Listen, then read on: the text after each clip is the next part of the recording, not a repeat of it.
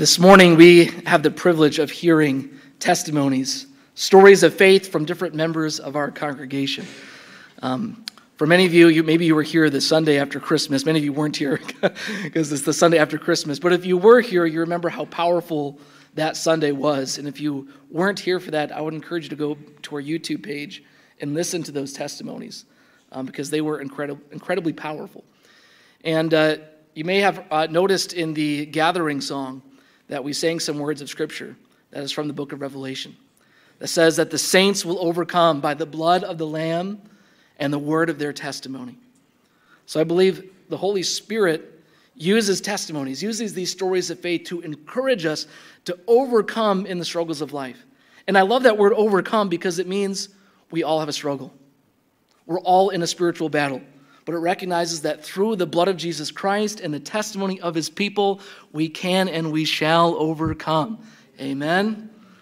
And so we're going to have 5 different testimonies today, and our first testimony is from Eliana Tuggy, one of our interns. So come on and share your story with us. Good morning, everybody. So yes, my story of faith, as I think most of you know, I've grown up as a missionary kid, and my family have lived in Uganda for the last now 9 years, but I was there for 6 years. And a lot of times when I tell people that, they're like, oh my goodness, that's crazy. Like, what was your life like, you know? And I'd say, I went to school and I had breakfast, lunch, and dinner. Like, what was your life like living in America? But there was one experience that especially kind of made me realize, like, oh, I guess I do live in like a very different context from a lot of people here. I remember very clearly, it was Easter Tuesday, and I was in the middle of like wiping down my volleyball because it was kind of gross, and I was planning to play like a pickup game of volleyball with some of my friends. And there was a knocking at the gate of our compound. And so I was like, I'll get it. And I went out, and there were all of these, there were probably like 8-ish, like men standing at the gate. And some of them were like in formal wear, and some of them were just in street clothes, and some of them had police uniforms.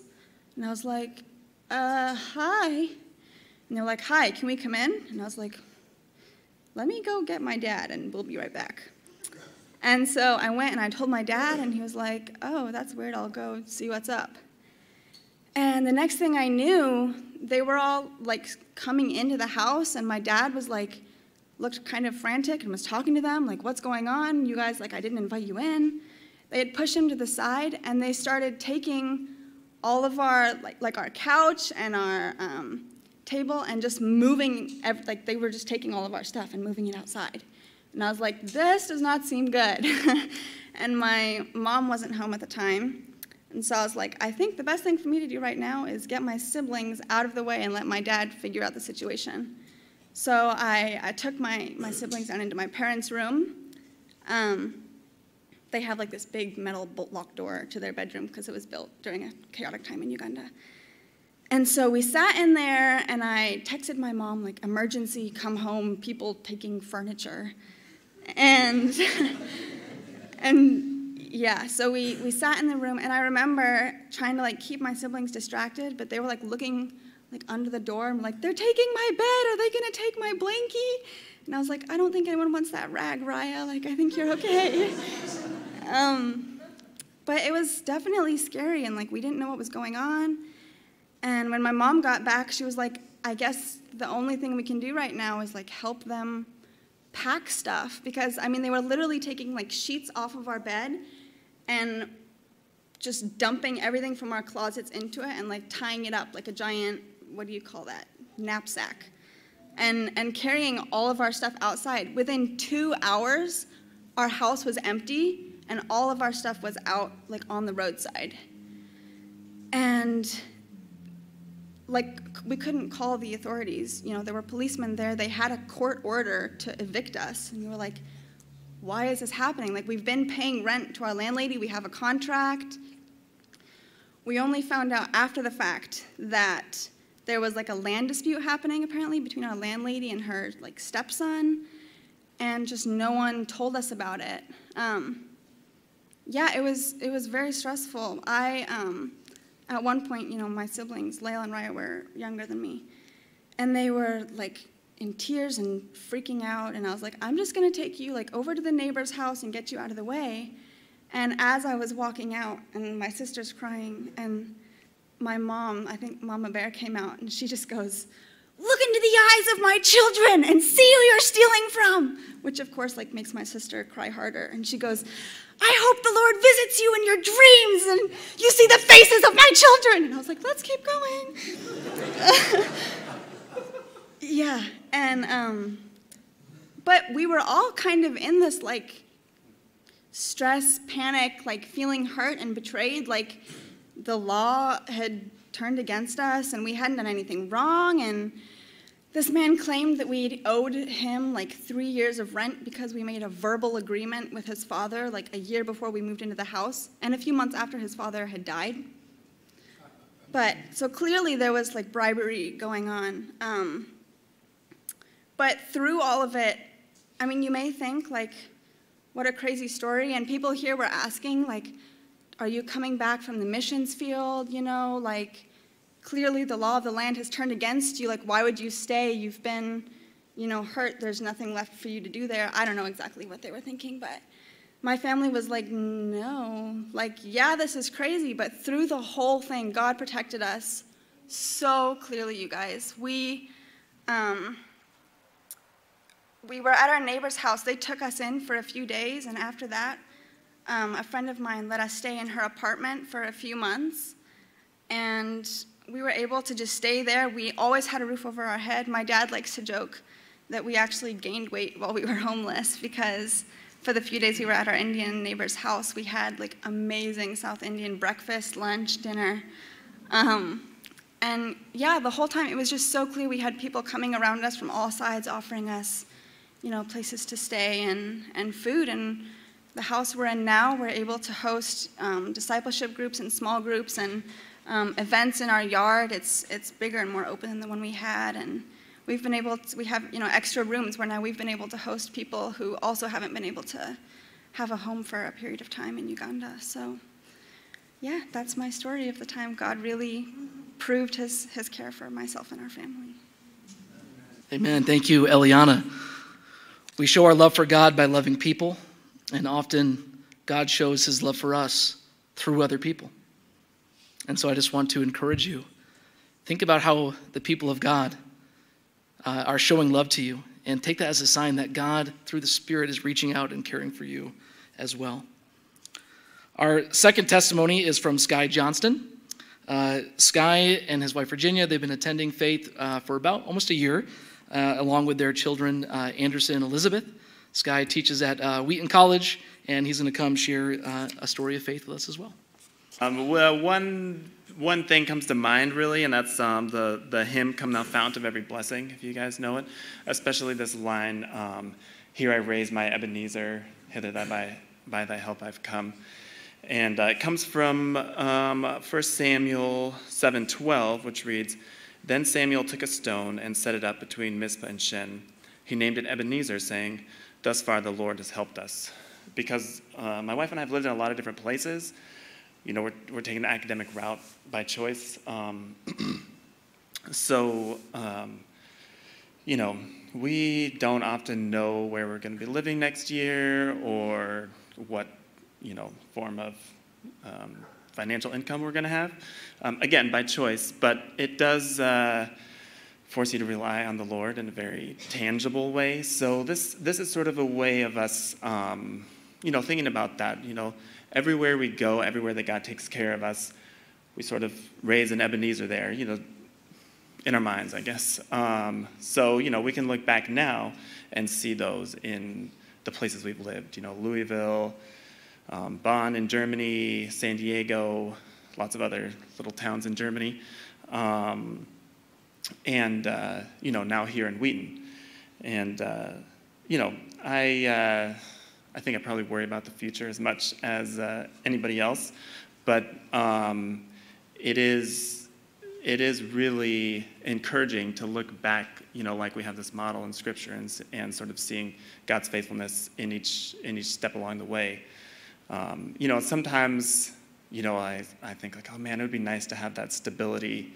But then I also remember that, in this world, there really is no ultimate stability, right? Especially in these times, a lot of people are feeling that. So then I feel, sort of extra thankful for the experience that we've had and, the opportunity to see, very unmistakably that it's God that's providing for us, not just our circumstances or things like that are taking care of themselves. So yeah, I hope that's, a little perspective from our family that can be encouraging to you. Because, in the material way, yes, we're all dependent on God, but, we are also right on our spiritual pilgrimage. And, there's another line in the verse, and I hope by thy good pleasure safely to arrive at home. And I don't know if anybody else is like me, but sometimes has had those thoughts too about, safely arriving at our heavenly home. I grew up in a Christian tradition where the straight and narrow was very narrow, if you know what I mean. So that's sort of lends itself to these sort of questions like, am I doing the right things? Am I thinking the right things? And again, I think it's just the same sort of thing God gives us. God tells us to look at the tangible ways that He's taking care of us, and let that be a sign, a lesson, a reminder to us that He is going to be faithful to us all the way to the end as well. So, definitely for us now, this church, this community is one of our Ebenezers, because it's one thing in particular that we pray about and trust God when we're moving to a new community is that we can find a church that we can be a part of, where we can be ministered to and where we can serve. So, bringing the story up to now, you guys are one of our Ebenezer here. So thank you all for that, blessing us in a very tangible way. Thanks. Amen. Thank you, Sky. And if I can share a quick story of faith for me in regards to Sky and Virginia, I think God orchestrated, them coming to our church over the past year. I was out to coffee with John Wilson. Remember, John? We were out to coffee. And I hope Virginia doesn't mind me telling the story, but okay, Sky says you're good. Okay. So I'm in line for coffee. John's sitting outside, and I'm standing in line waiting for coffee, and I'm overhearing this woman in front of me, who was Virginia, and come to find out later, she's a PhD student at Wheaton College. But I overhear these two women in front of me talking, and Virginia is saying, gosh, I'm trying to discern my call, and I'm looking for a denomination that would support women in ministry. And I don't know where to go. I don't know where to turn. And I'm right behind them. I'm hearing this whole thing. I'm like, do I say something, Excuse me. And so after we ordered our coffee, I said, hey, I don't mean to interrupt or to eavesdrop, but I heard your conversation. I just wanted to let you know I'm a covenant pastor. The covenant supports women in ministry. Have you ever heard of the covenant? And they said, no, I've never heard of the covenant. So I said, well, we'd love to for you to come by sometime and visit, and then, the rest is history. So it's cool how God orchestrates those small things, just going out for coffee, hearing a conversation. The Holy Spirit's always at work. So thanks for letting me share that. Our next story of faith is Ellie Philbrick.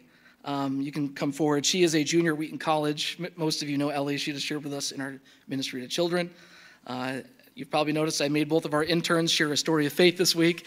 And thank you for coming. In line with the college girl trend, I heard there was 3 of us college girls speaking today, so I'll carry on. God's faithfulness is easy to question.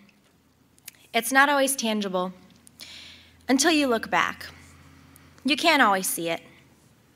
I think physical suffering is one of those things that really makes us question how God remains close. I remember when I was diagnosed with Lyme's disease at age 12, I started to put a timeline on my life and how God should heal me by a certain time, and He would be faithful. I had plans. I decided I needed to be healed by the end of high school. Maybe by my senior year would be good. I had a final piano competition that was everything to me. Senior recitals, theater productions, intense farm work, and applying to colleges, my dream school of Wheaton. The problem was, symptoms are ever-changing with Lyme's. And at the time in high school, when my primary concern was piano and theater and farm, I thought that losing my hair or having constant joint pain was the worst it could be. I can handle that. That's when I decided that my senior year of high school, I needed to be better because I couldn't have these symptoms in college. I wasn't. But God must have been faithful, right? Finally, I decided that the end of the summer before college would be a great time. In some ways, I thought I was, thinking that God really was faithful. Instead, new symptoms arose, and my college journey started off with the need for note takers and breaks because of never-ending fatigue. Then there was anxiety, irritability. For those of you who don't know, Lyme's disease, a tick-borne illness, doesn't only affect your immune system or your joints, but also your brain, and it really causes certain things like anxiety or irritability and anger like nobody's business. Was God still faithful? Throughout this time, my dad was my best friend. He could relate in ways like nobody else could. I think this was one way in which God shows his faithfulness. My dad had lost his left eye and his left ear when he was 12. I asked him how he came to learn that God was still faithful amidst physical suffering. He said, think of it this way. Just because we're suffering and we're changing does not mean God does. His proximity to us never changes. He, being impassible, allows him to fully comprehend our suffering, but not to succumb to it. He already overcame that. In fact, he didn't even take Job out of his suffering, but he knew he would be a substitute for it one day. Dad reminded me that I was supposed to be born with Down syndrome. At 6 months old, there was spots on my brain and my neck in a scan, and the doctors told my parents to abort me.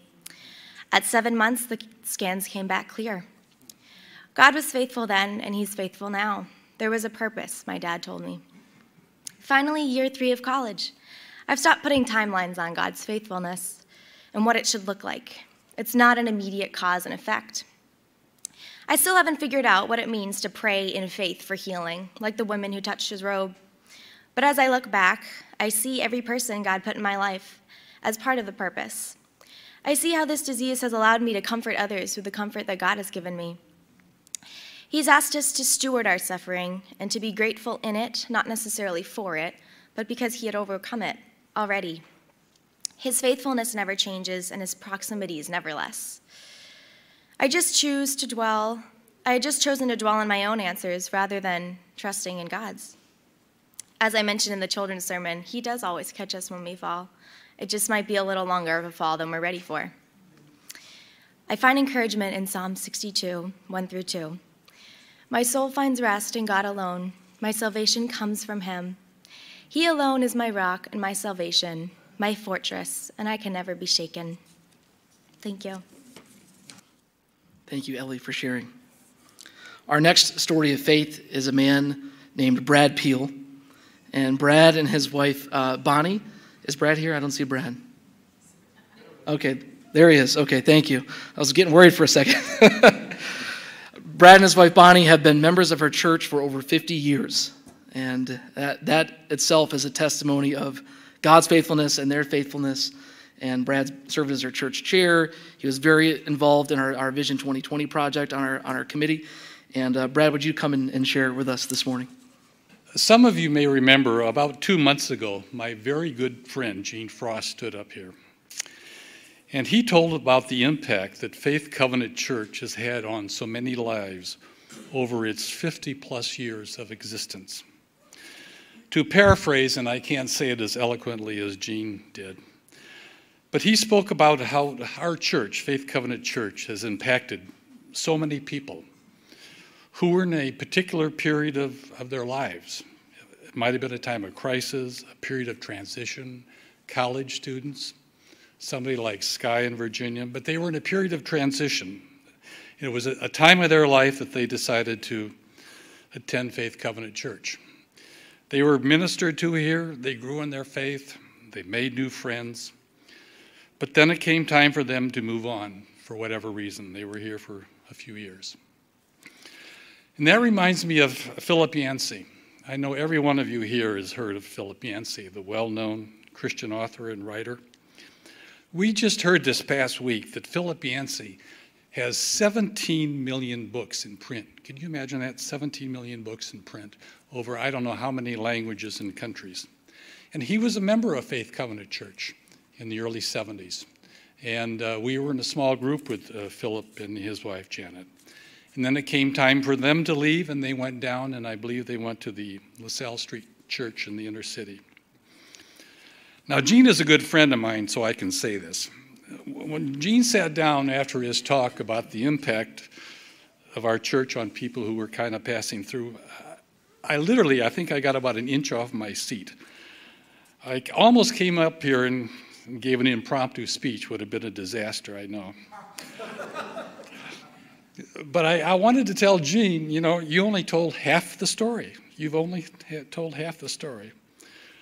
For you and Barbara, and for many of us, Faith Covenant Church has been like a family. And for many people, we remain committed to our family. Through the ups and downs and the good and bad times, we never leave. So as Nate alluded to, Bonnie and I have been members of this church for just over 50 years. I can still remember Bonnie and I moved to Wheaton in the late 1970s, December 1970, and I can still remember that summer evening in 1971. We drove down Butterfield Road. At that time, Butterfield Road was a 2-lane, lightly traveled road.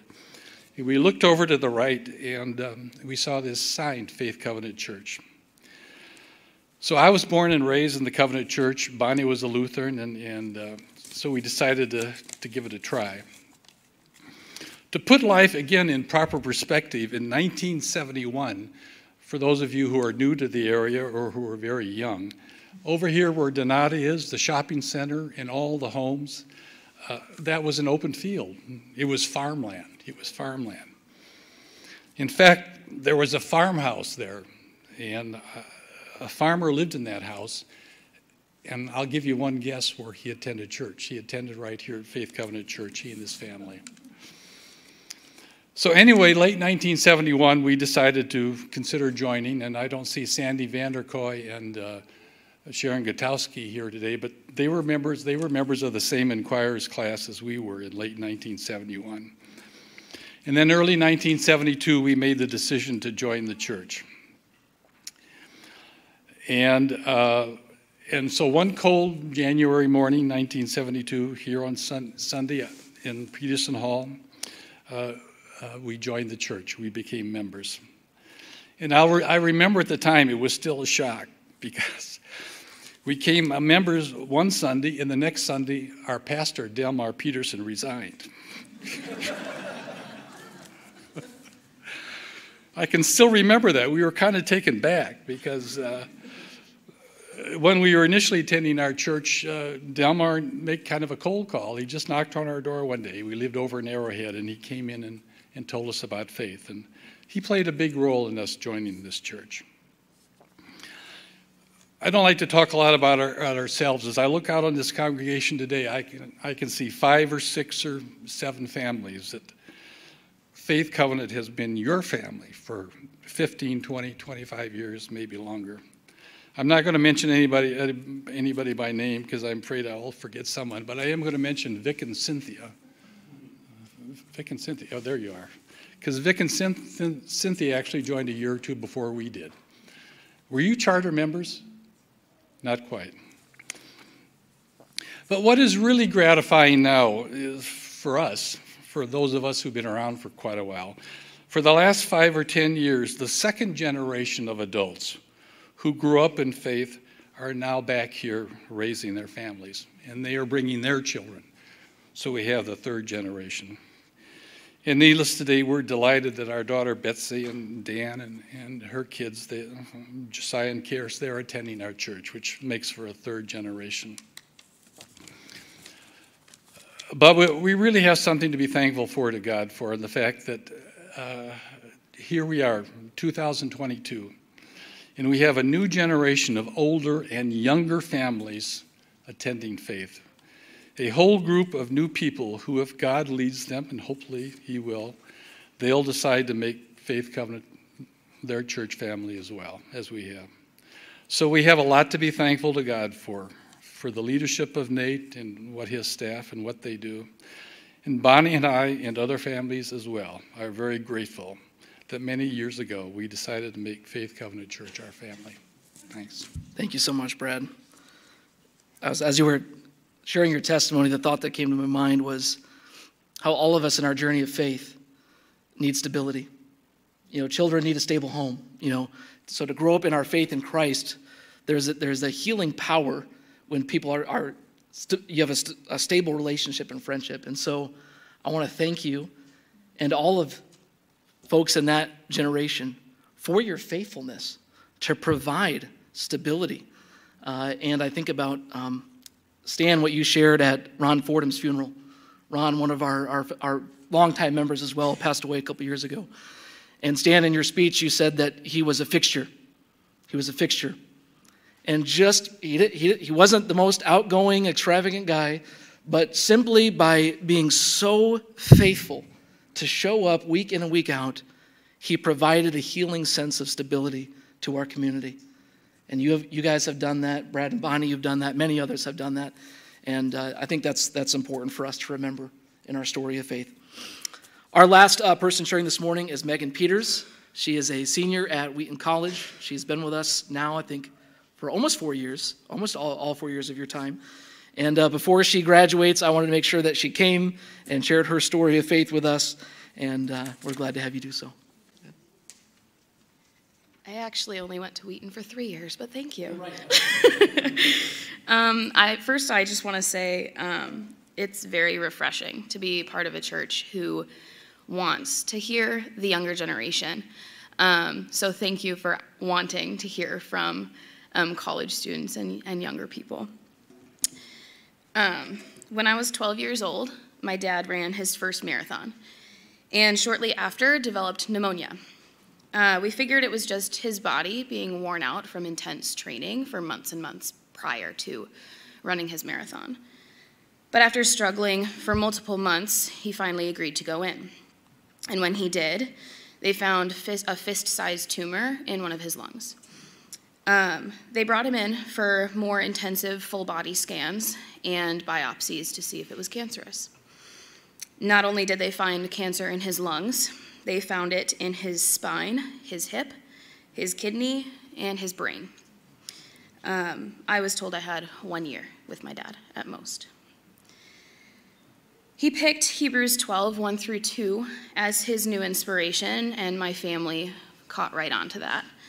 It reads, "Therefore, since we are surrounded by such a great cloud of witnesses, let us throw off everything that hinders and the sin that so easily entangles, and let us run with perseverance the race marked out before us, fixing our eyes on Jesus, the pioneer and perfecter of faith. For the joy set before him, he endured on the cross, scorning its shame, and sat down at the right hand of the throne of God." For the next year and a half, my family watched and supported the best as we could, as the person my dad once was faded. He first lost his hair, then his ability to walk, and then eventually the ability to communicate, and then his life. For the first half of my freshman year of high school, a very important transitional time for many young people, I came home from school every day wondering if I would find my dad dead in the basement, or if he wasn't, would he remember me that day, or had the cancer spread back to his brain and had treatment failed once again? On January 28th of 2015, he passed away in the local hospital while I was at youth group. And when I got home, my mom said 2 simple words: "He's gone." I was plunged into chronic depression when I was around that age, and I struggled for many, many years. Every time I felt the slightest bit of progress towards feeling at least okay, I was hit with another major life event that nobody my age typically had to go through.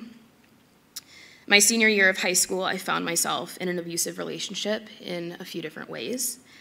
And I was diagnosed with a chronic health condition that causes weight gain, headaches, joint pain, infertility, and many, many more things. I was told then that the only thing I knew I was called to be, a mother, was unrealistic, and that I would most likely deal with being obese for the rest of my life. At the age of 17, I developed an eating disorder to curb the weight gain and wrestled with the idea that I could most likely never have biological children. I left my abusive relationship shortly before my freshman year of college, which I thought would be a fresh start finally on my life, and was committed to Bethel University in St. Paul of Minnesota. This would end up just being another traumatic experience. My first roommate cyberbullied me until I moved out of my room. And the second roommate that I was assigned not only slept in my bed when I went home for weekends because she missed the smell of me, but also had accidents in the corners and would follow me around campus. I needed out. I had never been so depressed or anxious in my life, and that says a lot. My depression had only gotten worse through the years. I ruined relationships, wanted nothing to do with the church, and hated myself. I was doubtful that life could ever get better, and it showed. By God's grace, I got the courage to apply to transfer to Wheaton College. Not only did I get in, but I was provided enough financial aid to do so and to act on it. The last 3 years since I got to Wheaton College have been more than a blessing. About a year ago, I came off antidepressants for the first time, probably ever in the last 9 years, because I realized then when people asked me if I was okay or how I was doing, I was able to say that I was doing well, and I wasn't lying for the first time in so long. I joined the swim team at college at Wheaton last year. I figured I took 2.5 years off after high school, and everyone was confused last year with COVID, so I might as well be confused with them. So I joined the swim team. And this year in particular, I have experienced more joy than I ever thought was possible. I always thought people were exaggerating when they said or talked about what finding joy in the Lord meant. I often pause in amazement at how far I've come. Walking back from lunch with friends, a daily occurrence, in the middle of class, or finding myself in the living room with 5 girls I have come to know and love and live with. These types of moments stop me in my tracks. The opportunities that I've had to love people this year, whether on the swim team or in other relationships, have given my life purpose. The people that God has put in my life remind me of what it's like to truly be loved. And I don't know, do you have the picture that I sent in, possibly? No, it's okay. There's a picture of my family that was taken at my last ever swim meet this year. And we're all in this big group hug. And we didn't know we were being photographed. And somehow, by chance, I was sent a post on Instagram of me with my family. I have no idea who posted this. I was just sent the picture. And I'm now able to have a physical copy of joy. The photo is what joy looks like and what love feels like. And it's only a glimpse of the love that the Lord has for me. I graduate 2 weeks from today. If you would have told me this 3 years ago, I would not have believed you. I didn't think I'd live to see it, and sometimes I hoped I didn't. And yet here I am. That being said, God is so good. And how great is our God? How wonderful is the race set before me? And how excited I am to keep on running. So, thank you. Amen. Thank you, Megan, for sharing with us. I'm going to invite the choir to come up and respond to these testimonies that we've heard. We've talked about the word overcome, stories of faith. Faith through the struggle, through the ups and downs, but relying upon our God who is good. and redeems us. So let's have the choir sing.